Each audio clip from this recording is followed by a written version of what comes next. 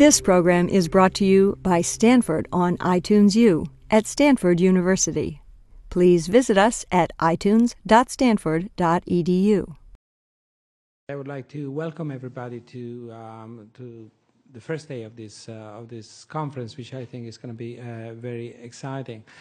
Before I say a few words about the conference itself and about John, who is our first speaker, I was told that I need to give you some information about practicalities, and so you all need to fill in forms about the releases for the videotapes, and you all need to sign forms and provide copies of your passports and visas and all that stuff for us to reimburse your expenses.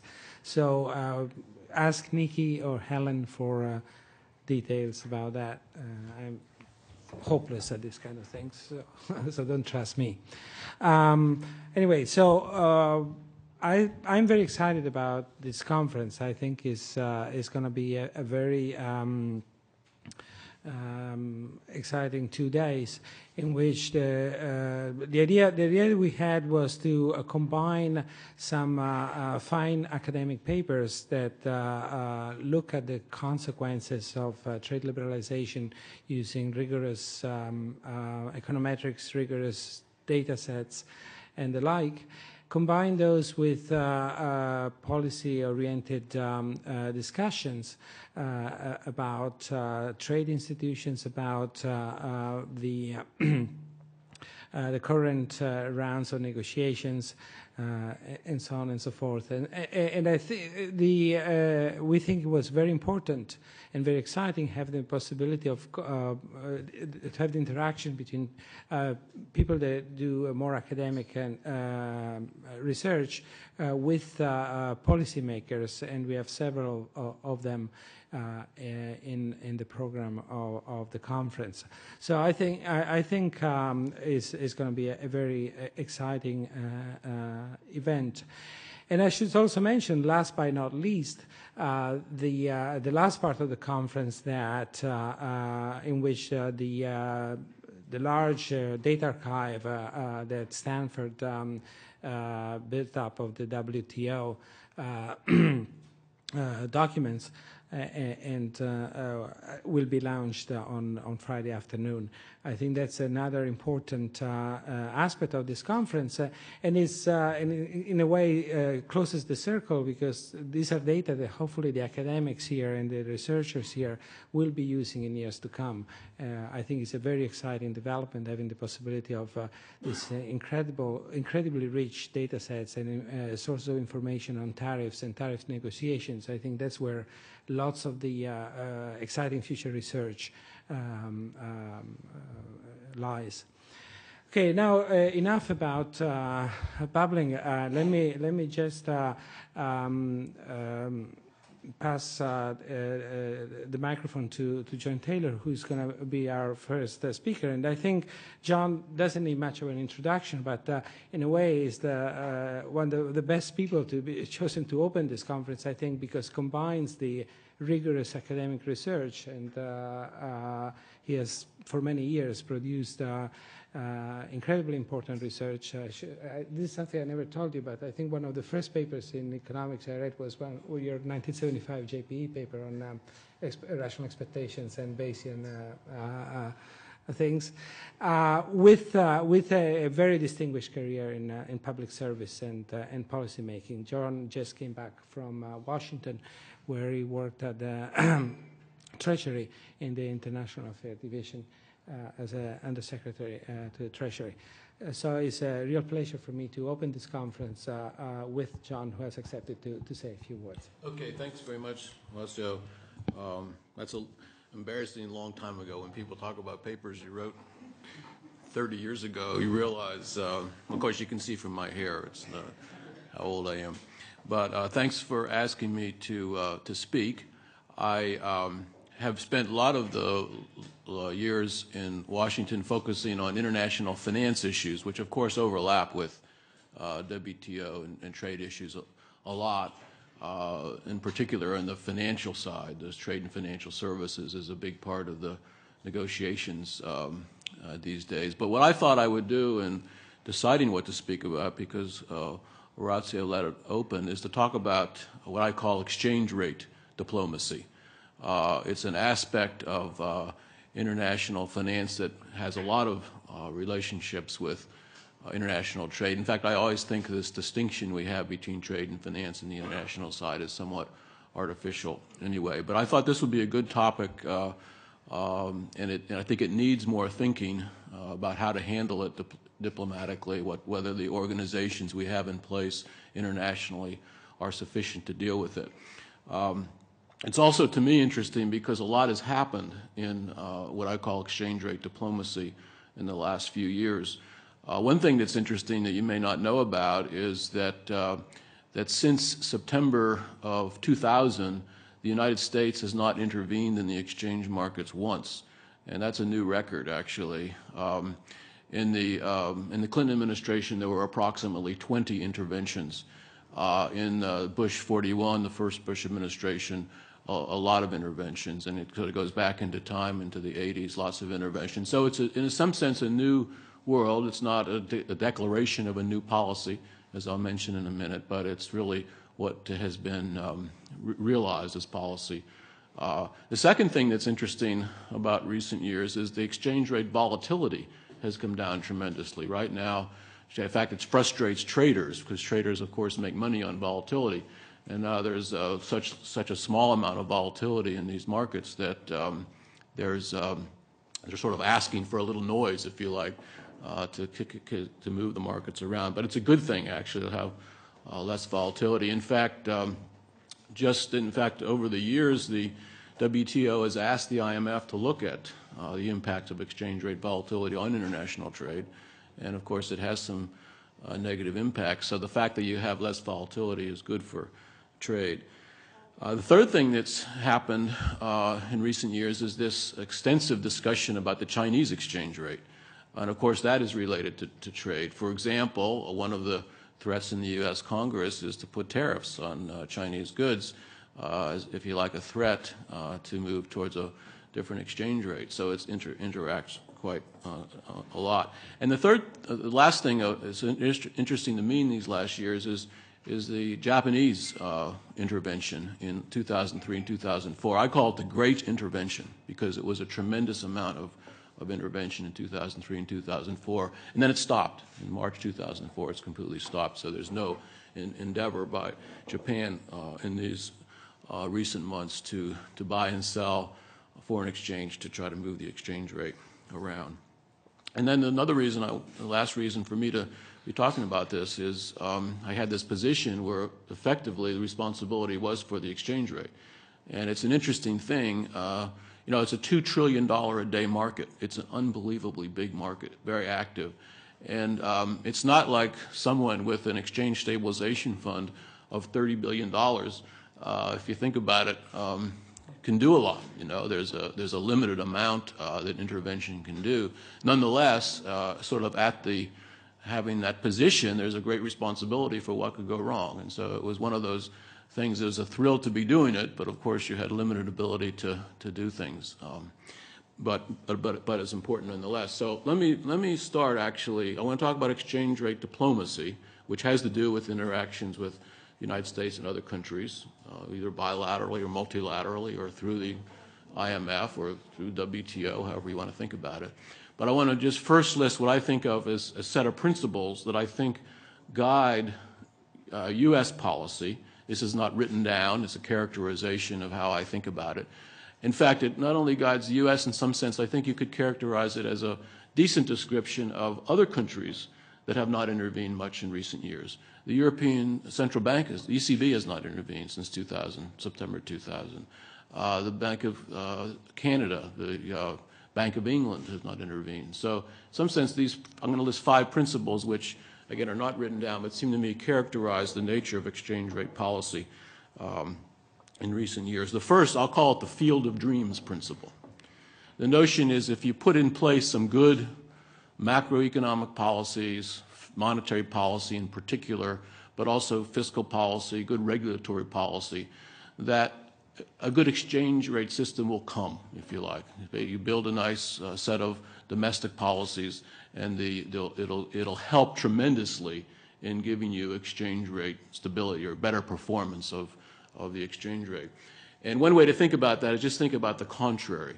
If you have a terrible monetary policy, a inflationary policy, you know that that's going to cause trouble to the currency. It's going to cause a depreciating currency and a lot of poor expectations and not healthy for economic growth. So at the minimum, a policy of price stability is good for exchange rate stability. Same with fiscal policy. If you have a reasonably good, solid fiscal policy where the debt is not rising rapidly as a share of GDP, that's also healthy for exchange rates. So anyway, the first thing, in a way it's common sense, but I call it the field of dreams principle.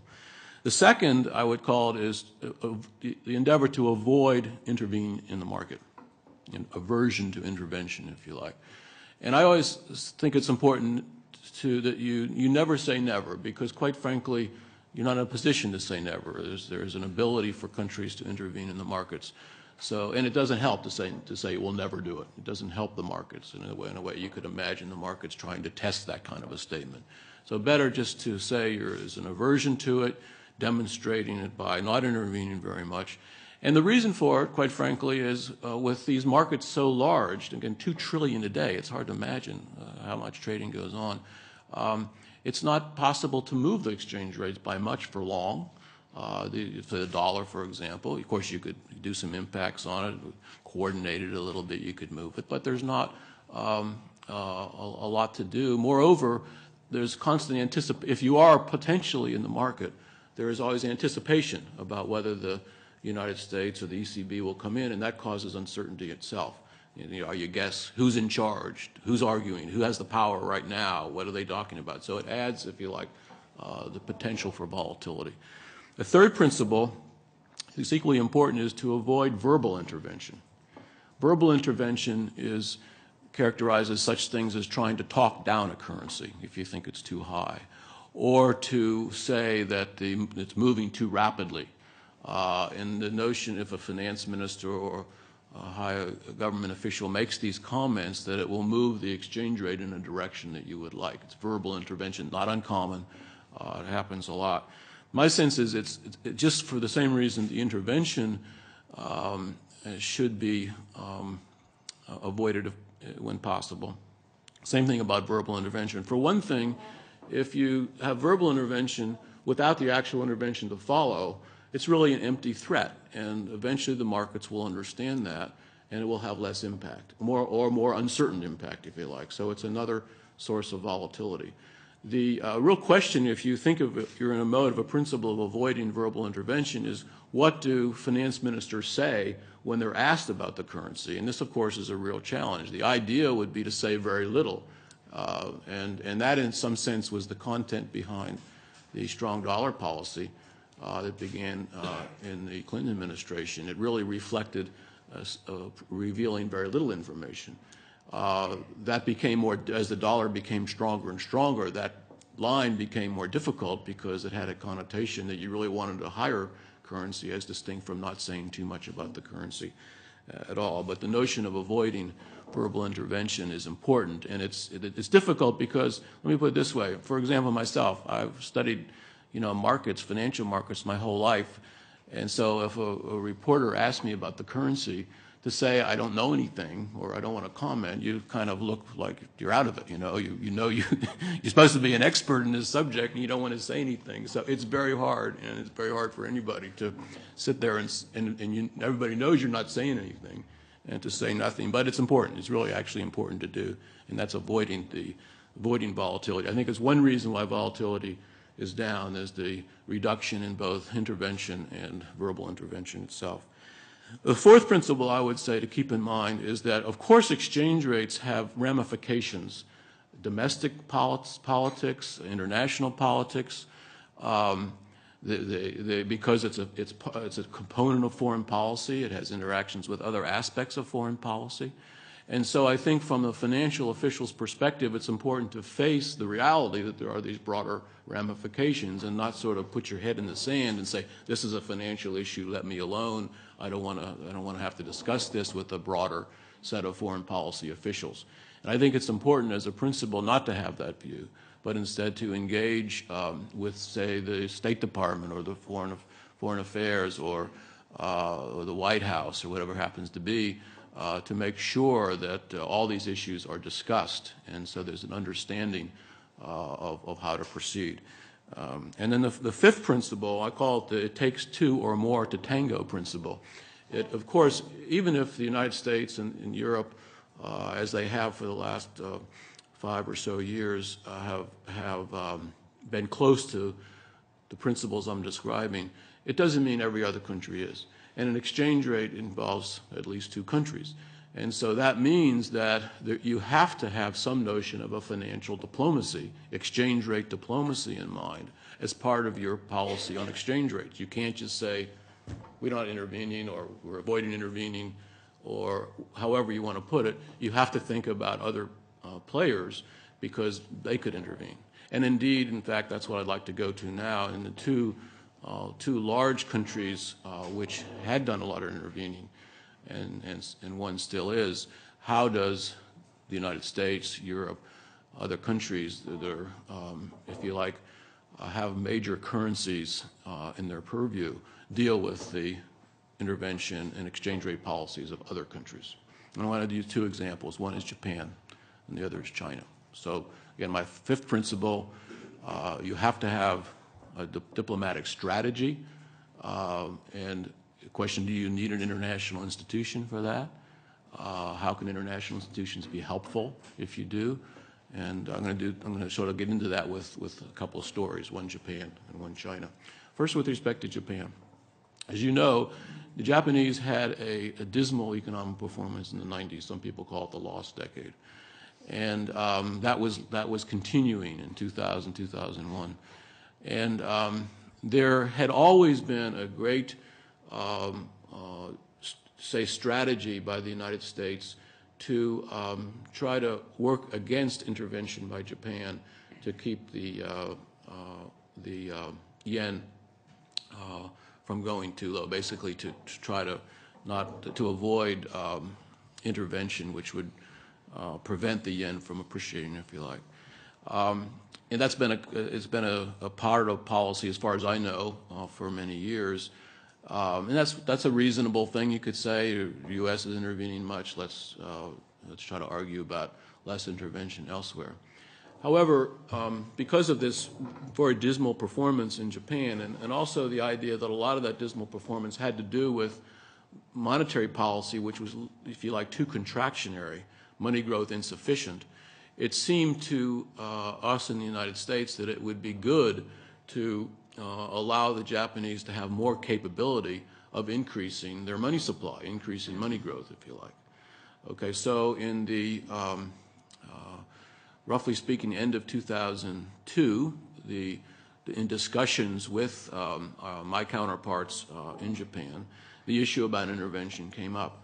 And we indicated that at that time that if they wanted to intervene, that we would be less aggressive, if you like, in trying to argue against it. It was essentially their call, if you like. It was not, not just giving up in the sense, do what you want, but in some sense, if there's going to be more intervention, which they indicated there would, that would be okay. And again, the notion was that by a period, at least, of more extensive intervention, that would be, of course, when you intervene, the central bank is buying things, buying foreign currency, and when it buys things, it provides more liquidity.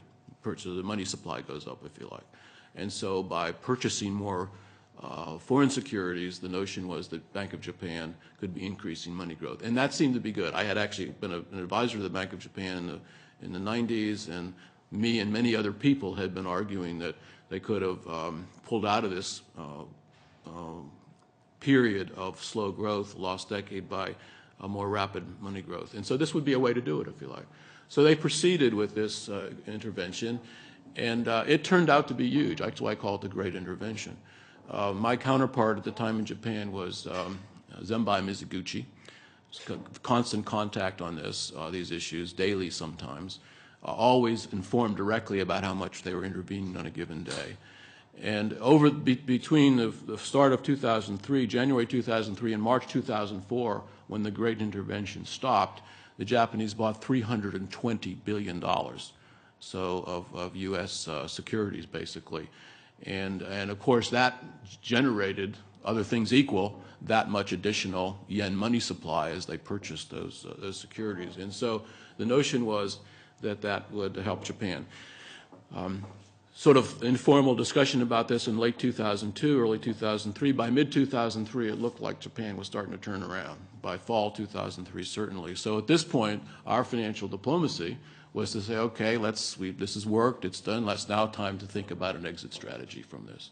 And so then for the next, really, from the fall until the spring, the discussion was how to exit this heavy intervention strategy, and we worked closely with the Japanese. Actually, one of the most important meetings actually took place in California, here in Woodside at Buck's Restaurant, where we sat down and got our charts on the table and worked out how the exit strategy might work.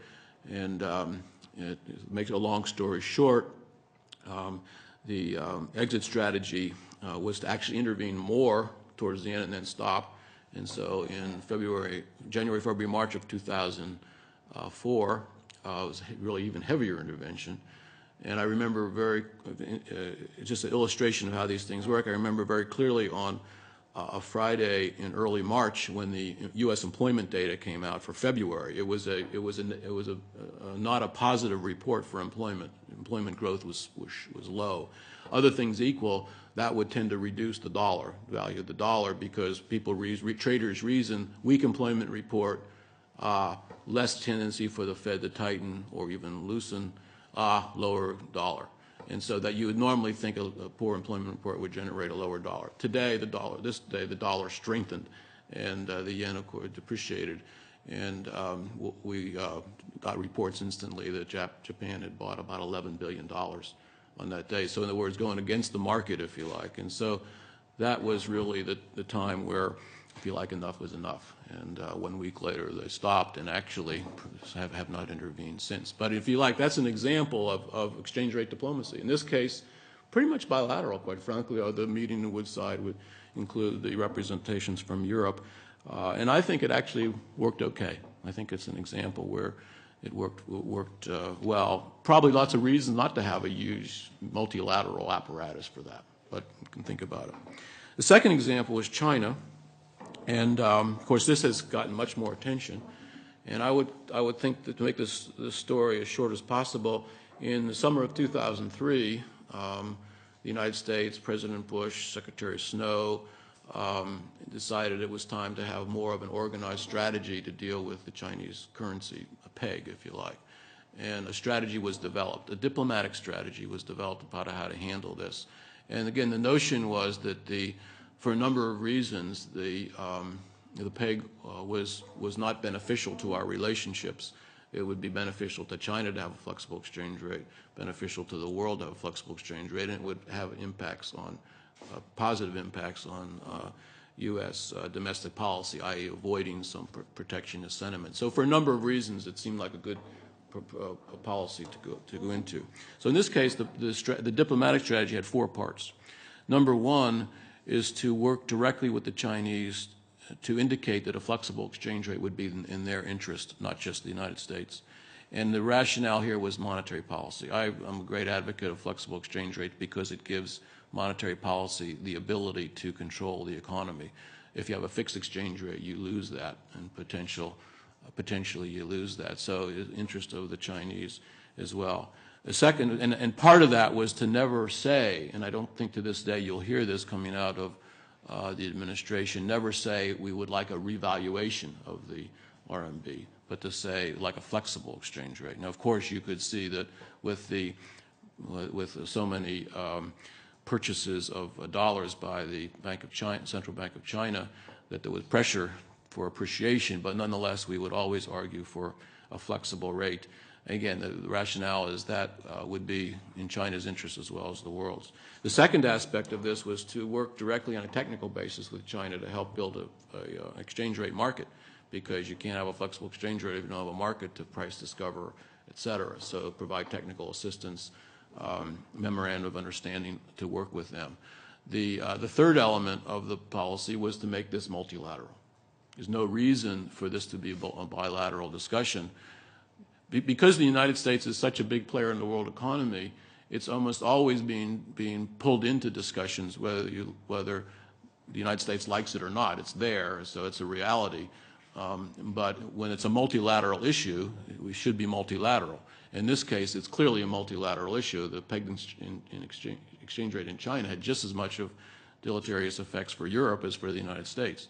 And so it was very important that we wouldn't have a situation where others were free riding, if you like, on the United States diplomatic strategy, but that it would all come together. And so a big part of this was to draw in first the G7, and then ultimately other countries, the finance ministers, G20 as well. So to do this, you had to get the G7 to put a statement in that we would like exchange rate flexibility in China. Huge diplomatic strategy of how to do that. It would help if you brought the Chinese to the G7 meeting. We brought the Chinese to the G7 meeting. The minister and the central bank governor came, and after a statement was issued calling for exchange rate flexibility, the Chinese came to the G7 meeting to discuss it. Unbelievably good, candid discussion. This was not posturing. This was good, knowledgeable people discussing how to move off a peg. And the Chinese indicating, of course, we can't set a timeline. It's not easy to get off a peg. An exit strategy is very important to work out. But anyway, this strategy of four-part strategy, the fourth part I didn't mention. The fourth part was to explain this strategy to the Congress, to Senator Schumer, later Senator Graham, because it wasn't until after the 2004 election that Senator Graham also became part of this bill to raise tariffs if the Chinese didn't move, but to bring them into the discussion and explain what the strategy was, and also to explain to the markets, because in my thinking, the back of my mind was always a concern about the turbulence that could be caused by a too rapid emergence from a peg. And here you just might want to go back to history. You know, some people have called the recent rigidity of exchange rates in China Bretton Woods 2. And it's because with China's peg, there had been other Asian countries moving less against the dollar as well. And so it's almost you had like a good chunk of the world moving along with the dollar, although not, of course, Europe moving along with the dollar. So in some sense, it was like Bretton Woods 1, where the whole world had a fixed exchange rate. You had U.S. and Asia and a near fixed exchange rate. Getting out of Bretton Woods 1 was a lot of turbulence there. In fact, the United States did put tariffs out, 10% tariff to move the rest of the world. And there was a lot of turbulence in financial markets. I didn't want to have that. Nobody wanted to have that in this case. And so the notion of discussing this with the traders, with financial markets to reduce turbulence was a very important part of the strategy. And then so finally, in the summer of 2005, China began to move towards this flexible rate. They depreciated by 2.1%, and then it let the exchange rate float a little bit since then, and I think we'll continue to do so. But of course, it hasn't moved a lot by the standards of politicians, if you like, for understandable reasons. I'd like to see more. On the other hand, the movement has not caused turbulence, and I think as the market in China develops, my thinking is that more flexibility will occur as more ability to handle the flexibility in the markets develops, and it will be iterative, both developing, and I think that's how this will play out. So anyway, this is another example which is more multilateral. It wasn't like the whole IMF membership was involved, but the major players in exchange rates were involved, and it was constructively carried out. So I think given my principles and given these two examples, you can then think about a little bit where do you go from forward in this issue. There is the great discussion about the IMF playing a larger role in exchange rate surveillance. And certainly their staff and the knowledge there is tremendous to be able to contribute to it. And I think it's important that it contributes in that way. There is a question, however, about whether it should be servicing the members with information as a way to convene, as this allows a framework for them to negotiate to carry out their financial diplomacy, as distinct from being actual players. To me, it's a little bit, if you think about it in the WTO, should there be a dispute resolutions thing set up or simply just a forum for negotiations? My own feeling is it's more analogous to providing a forum for negotiations, providing a forum for diplomatic discussions. And I think it's important to do that, but without the sort of heavy intervention that a dispute resolution mechanism might create. Exchange rates are complicated, markets are sensitive, you have to be careful about that, so dispute and the litigious aspects of that, I think, could be of a concern to financial markets. Let me see, I'm just out of time, so my timing is pretty close, but let me conclude with a couple thoughts about how to go a little further in this related to the WTO itself.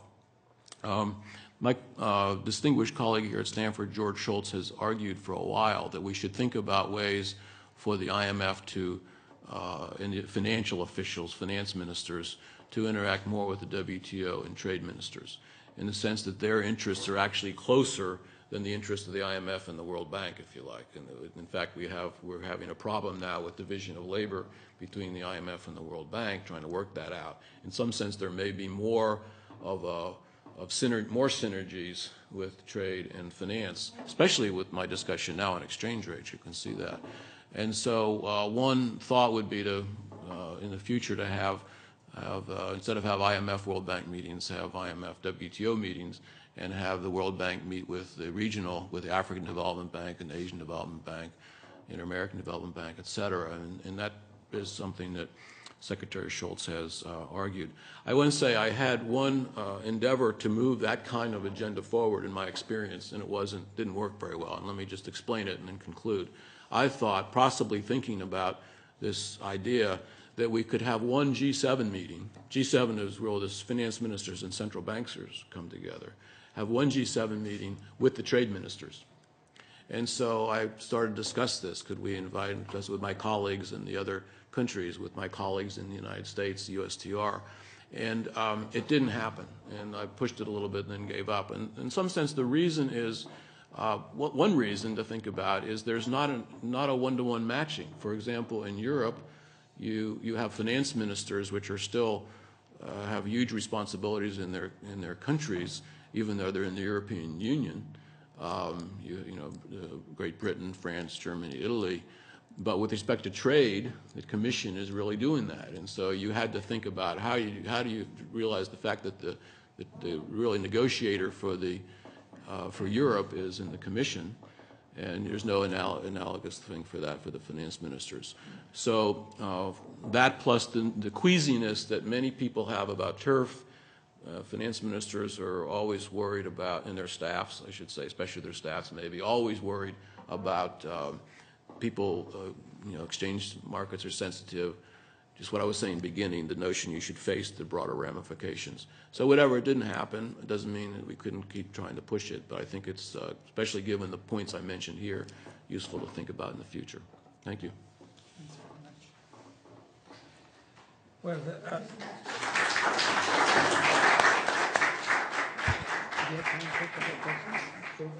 yeah, so if anybody has some questions, we could...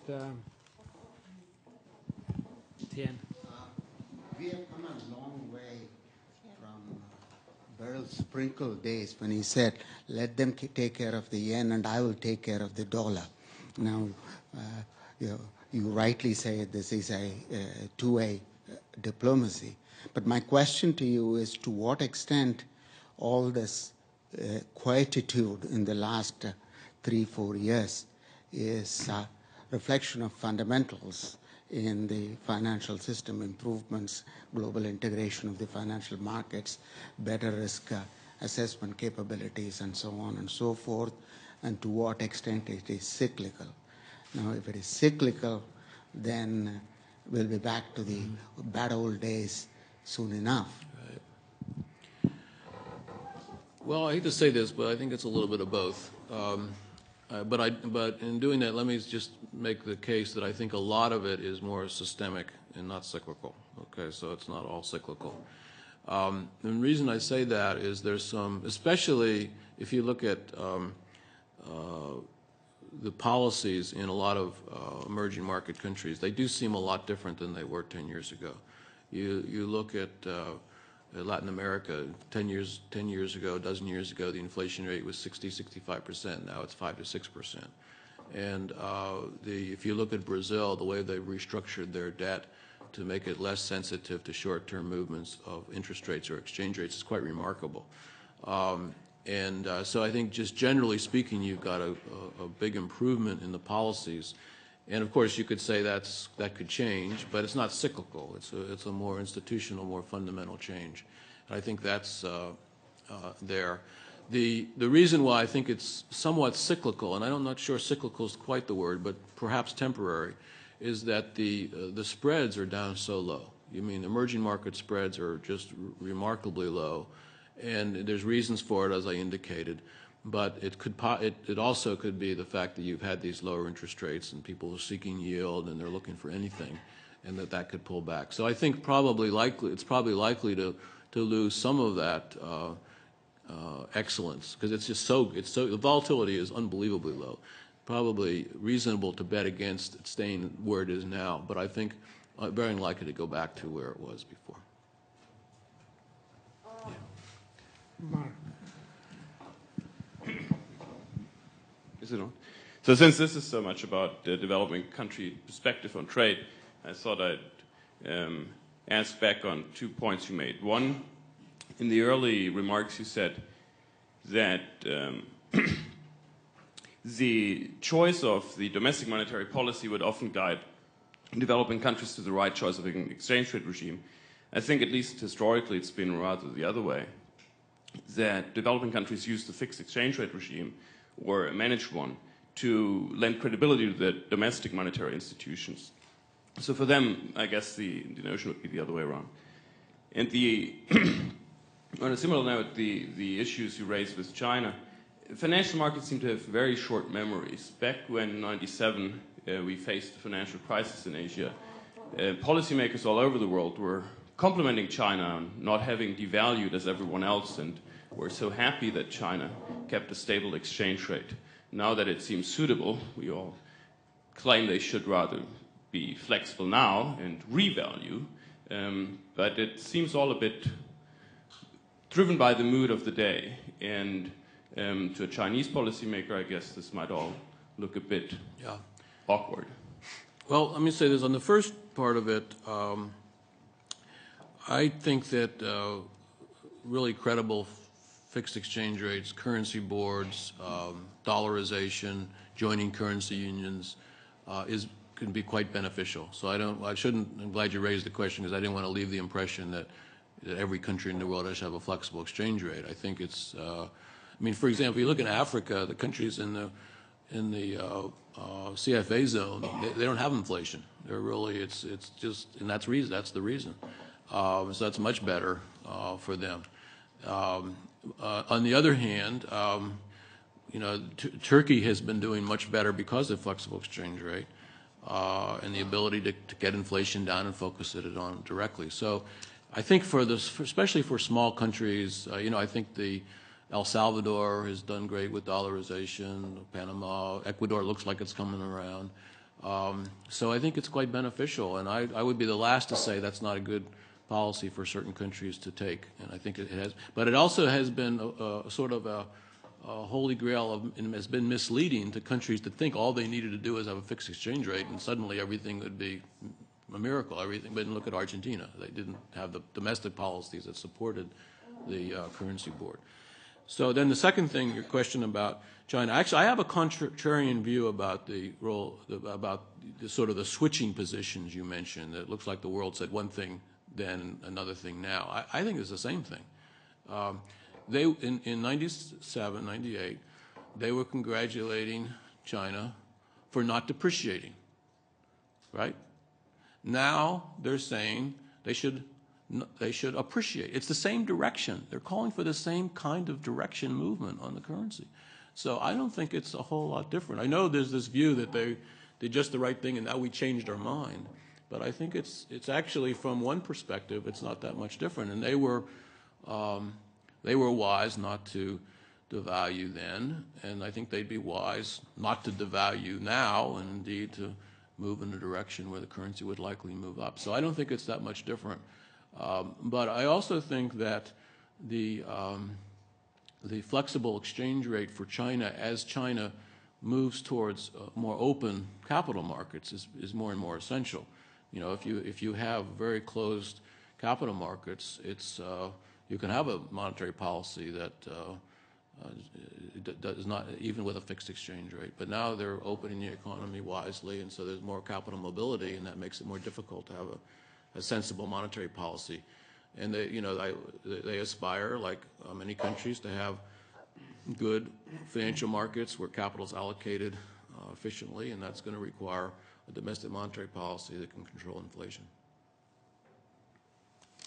Okay, maybe we have time for one last question, if there is one. Okay. Thank you. Thanks very much. Sure. Thank you. Yeah.